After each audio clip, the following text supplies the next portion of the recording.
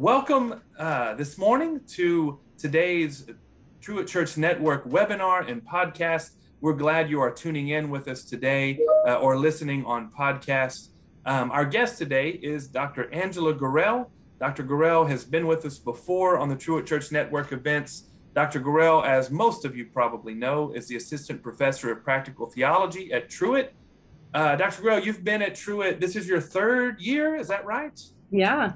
Time flies, time flies. But Dr. Gurrell, tell us a little bit about what you teach at Truett, some of what you're writing and doing. You're all over the place, and your schedule makes me tired. But tell us just a little bit about what you do at Truett and what you're writing about. Yeah, thank you so much for having me. And hello to all of you who are listening, who are joining with us. We're grateful for you, and we're grateful for your partnership in ministry and in serving God's kingdom. And happy Advent to all of you. I teach classes mostly in the area, obviously in practical theology, but really focused on helping students to be prepared to both teach and disciple people, but also how to lead organizations in meaningful ways. And then I also how to address real world issues, like literally walking students through complex problems and like, let's think together. What does collaborative leadership and problem solving look like in this case? So I teach everything from like the major courses that I teach here are integrative theology, the capstone course of the MDiv, where we really look at those real world issues, Jesus and the meaning of life, a class focused on a new vision of Christian discipleship. Stories to Tell, which is a new class I'm teaching in the spring at a prison, where it's a class that teaches chaplaincy, faithful presence in people's lives, and also how God shows up in the stories that we live out, where God's wisdom shows up in the stories that we live. And also it addresses the intersection of mental and spiritual health. And then a class that I'm teaching this fall called Foundations of Ministry with Youth and Emerging Adults. So those are the key classes that I teach here. And I am currently working on a new book. I've just been working. A good yeah. I have a new book, and it's actually going to be related to the themes of the class Stories to Tell at the prison that I'm going to be teaching. And so this intersection between spiritual and mental health, thinking about story, but also at the heart of this book is, I think, what happened. So in the pandemic, I feel like a lot of people had something happen to them where they had this. Everyone got this pause in their life, right? The pandemic pause, where they got to ask themselves the question, who am I and what am I doing? And am I living like the kind of life that I really want to live?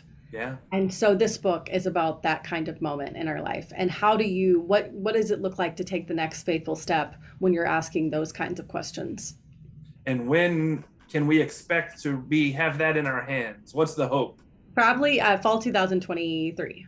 23. Okay, so you're working on it then. It's still very much in process for you. All right. Yeah, I mean, and after you submit a book, it takes a year Yeah. so probably that would be, summer, fall 2023 would be the earliest I could get it all finished and out and edited and everything. Well, I can say in Dr. Gurrell's brief time at Truett, but significant time, already her classes are incredibly popular. They fill up. Students are just love taking them and learn so much, and you just hear these things in the halls. And so she's been a great blessing to Truett, and we're very, very grateful you are part of the Truett team and family. I'm grateful to be a part of the team and the family too. Well, this is our third of our Advent conversations, and we have invited Dr. Gurrell to be here today because of her previous book, Gravity of Joy. We visited with Dr. Jack Bodenhammer about hope, Dr. Steve Reed about peace, and now Dr. Gurrell about joy. And so some of what that book may come up. I'm sure many have read it here. You've talked about it with us before, but we're kind of asking the same 4 questions about each theme of Advent each week, Angela. And so what would you say is the biblical witness of joy as we prepare to teach and preach and just live the Advent theme this week?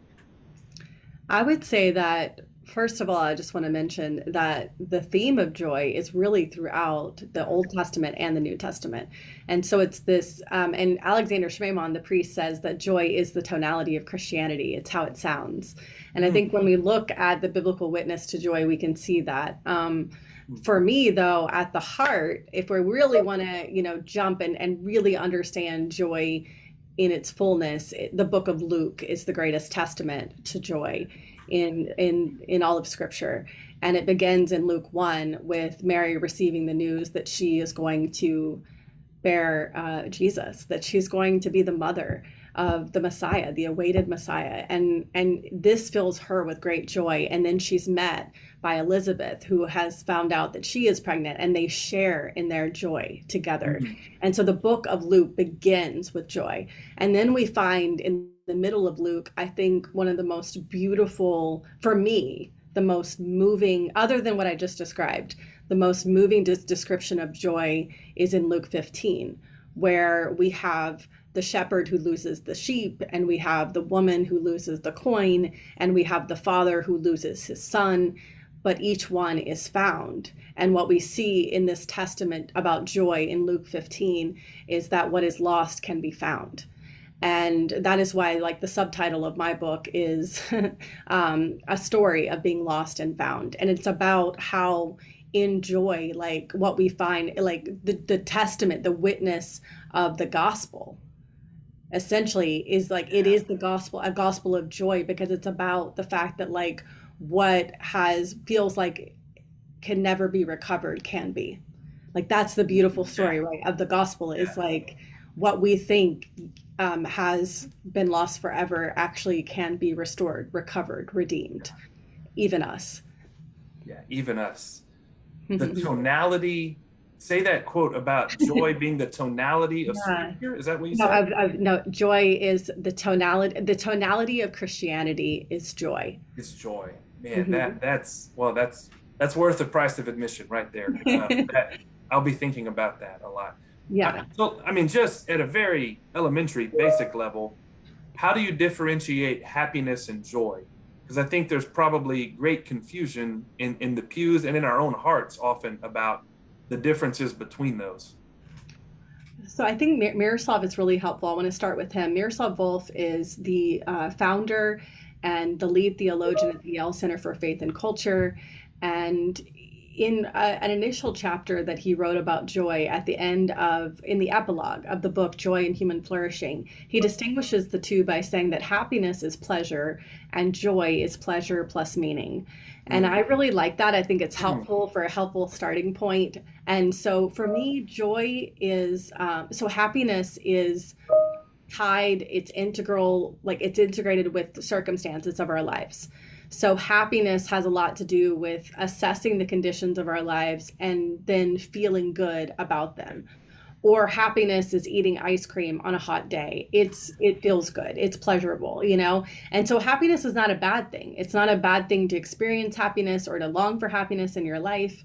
But joy is a more profound and more, I think, hopeful emotion to be postured and open for and seeking in our life, because joy is not tied to particular like good circumstances.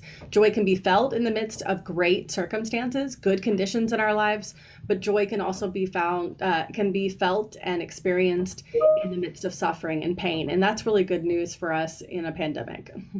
That really is. Well, I'm always thinking in these of those are going to be preaching and teaching this weekend. And I know many will be thinking about how to draw that distinction. So I hope that's helpful for them. We know there's this biblical witness of joy from Genesis to Revelation. That it's the tonality of the Christian story, of which I love that. But it's a challenge to experience joy, to name joy. So why is that so challenging for us? What is the challenge of joy that we experience in our lives? I think there are multiple challenges, but I'll name two. One is that I think it's very difficult. We need permission to feel any emotion. Actually, I'm going to name three.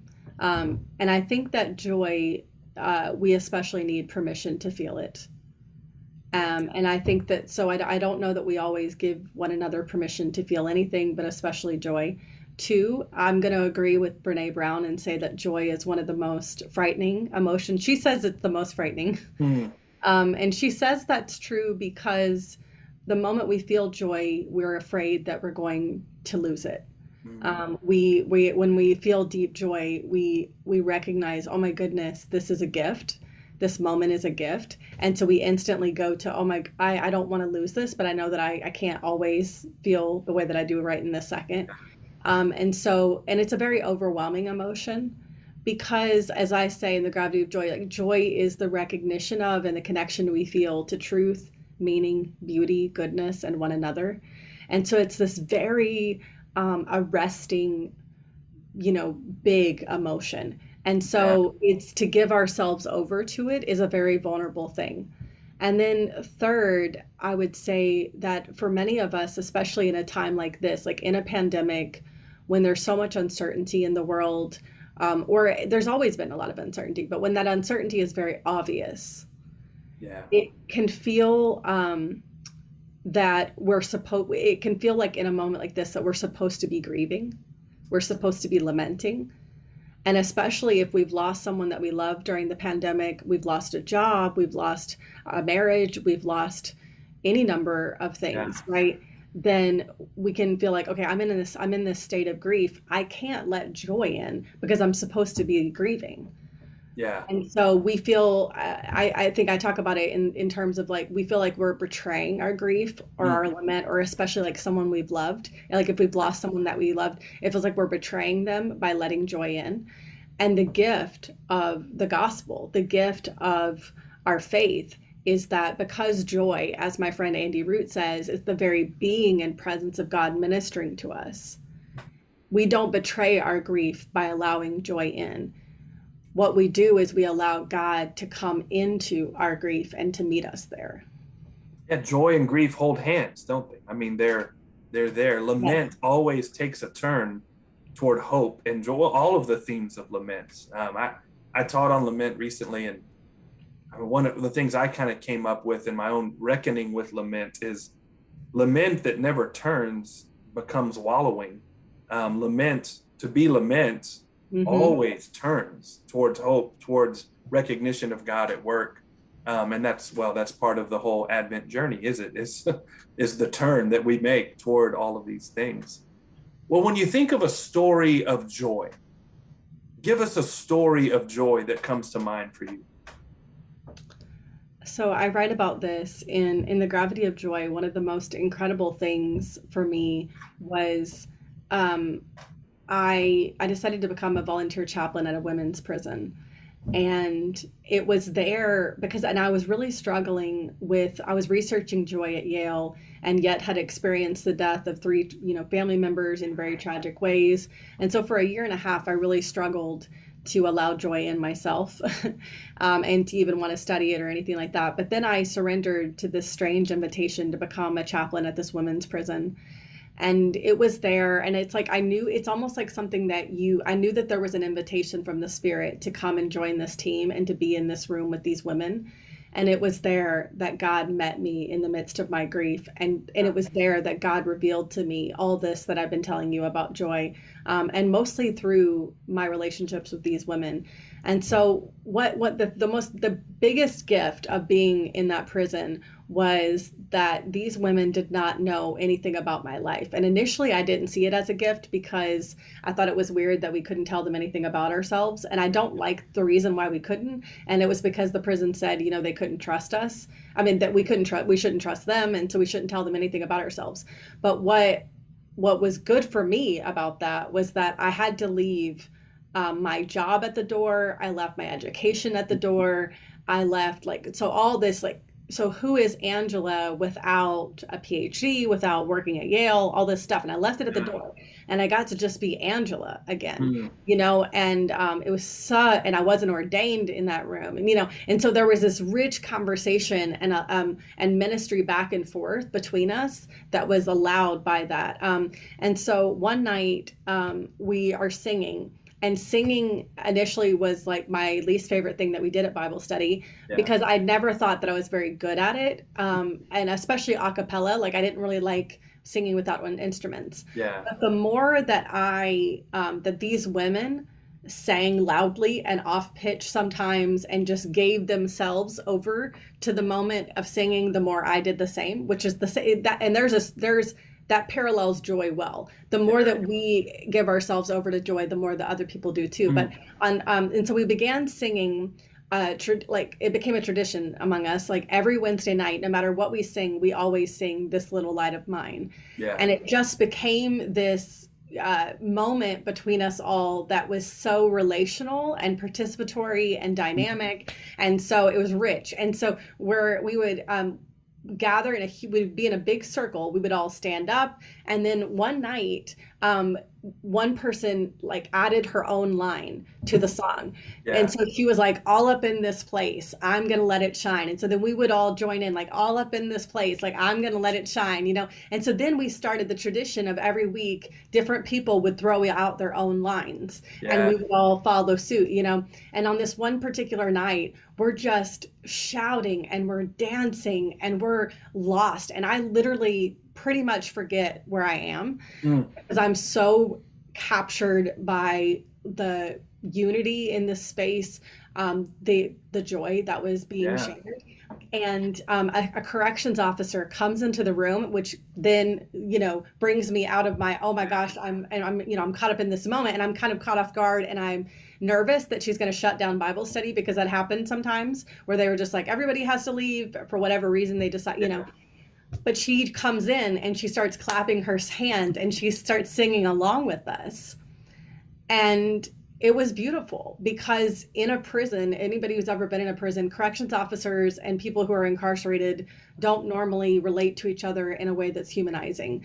And so to see this humanization of one another, to see the gift of being together, of being caught up together in what was possible, and you know, it was, and just to think about Matthew 5 and how Jesus says, like, you are the light of the world, and like, I am going to, you know. And so this comes back to joy as the tonality of Christianity too, because it's like, that is us. Like, people know us as followers of Jesus, both by our light, I think, and by our joy. And I really experienced that in that room. We were a witness to this woman, the CO, like corrections officer. And then at the end of the song, she just like looked at all of us and she said, you know, there was so much joy in this room that I had to come and be a part of it. And what I see in this story is that joy is contagious. It's infectious. Just like COVID-19, we can catch it. Thanks be to God, there are other things we can catch in this season. Positive virality, right? Yes. And it goes to everything you said of unexpected places, unexpected people in situations and circumstances that might not obviously breed joy. There you find it. And in expected places as well. Well, man, you're right. I mean, but Matt, you're right. Like, that is the testimony of our faith too, right? Is that God is in these really unexpected places, like in a manger and on a cross. Like, that's where God is found, in unexpected places. And even of the power of witness, we get witness. There's so much, I think, maybe guilt about, do we witness, what witness is? Do we do it enough? Do we do it well among just sort of, I mean, pastors, but also just everyday Christians, and to sort of let the pressure off and say, let joy be your witness. Live your life with joy. Let that shine. Let that be the way you smell and the way you sound and the way you taste in the world. And that will be your witness. And the Holy Spirit will be before you in the way you go, drawing other people to that. That's comforting. That's encouraging to me. Well, on encouragement, would you have a final word of encouragement for those that are preparing to preach and teach and live the theme of joy this Advent season? Well, my real encouragement to you would be that joy is not so much about you doing particular things. Joy is a gift. You know, I signal in the biblical witness to joy, what we see too is that the word for joy is very similar to the word for grace. Like, Yeah. Joy is like Kara and Kari is like, so what we see is that joy is a gift. And so my encouragement to you this Christmas season is to open your hands, open your hearts, open your minds, and start each day with in this Advent season of with okay, God, joy is your gift, joy is you, and I am open and ready to receive it. And that's why it's also we see in that it's a fruit of the Spirit, Yeah. right? Yeah. And so it's not so much, we can definitely join in God's work around joy in the world. We can join in that work by rejoicing. Joy is something we can do. I mean, rejoicing is something Yeah. that we can do, but ultimately the feeling of joy is a gift. And so really, I just encourage you to live with open hands to receive it this Advent season. Dr. Gurel, thank you for taking time to be with us. I know it's a very busy time of year around Truett as we finish classes and start finals and everything else involved in this time of year. We appreciate your time. We appreciate you all who are listening and watching today.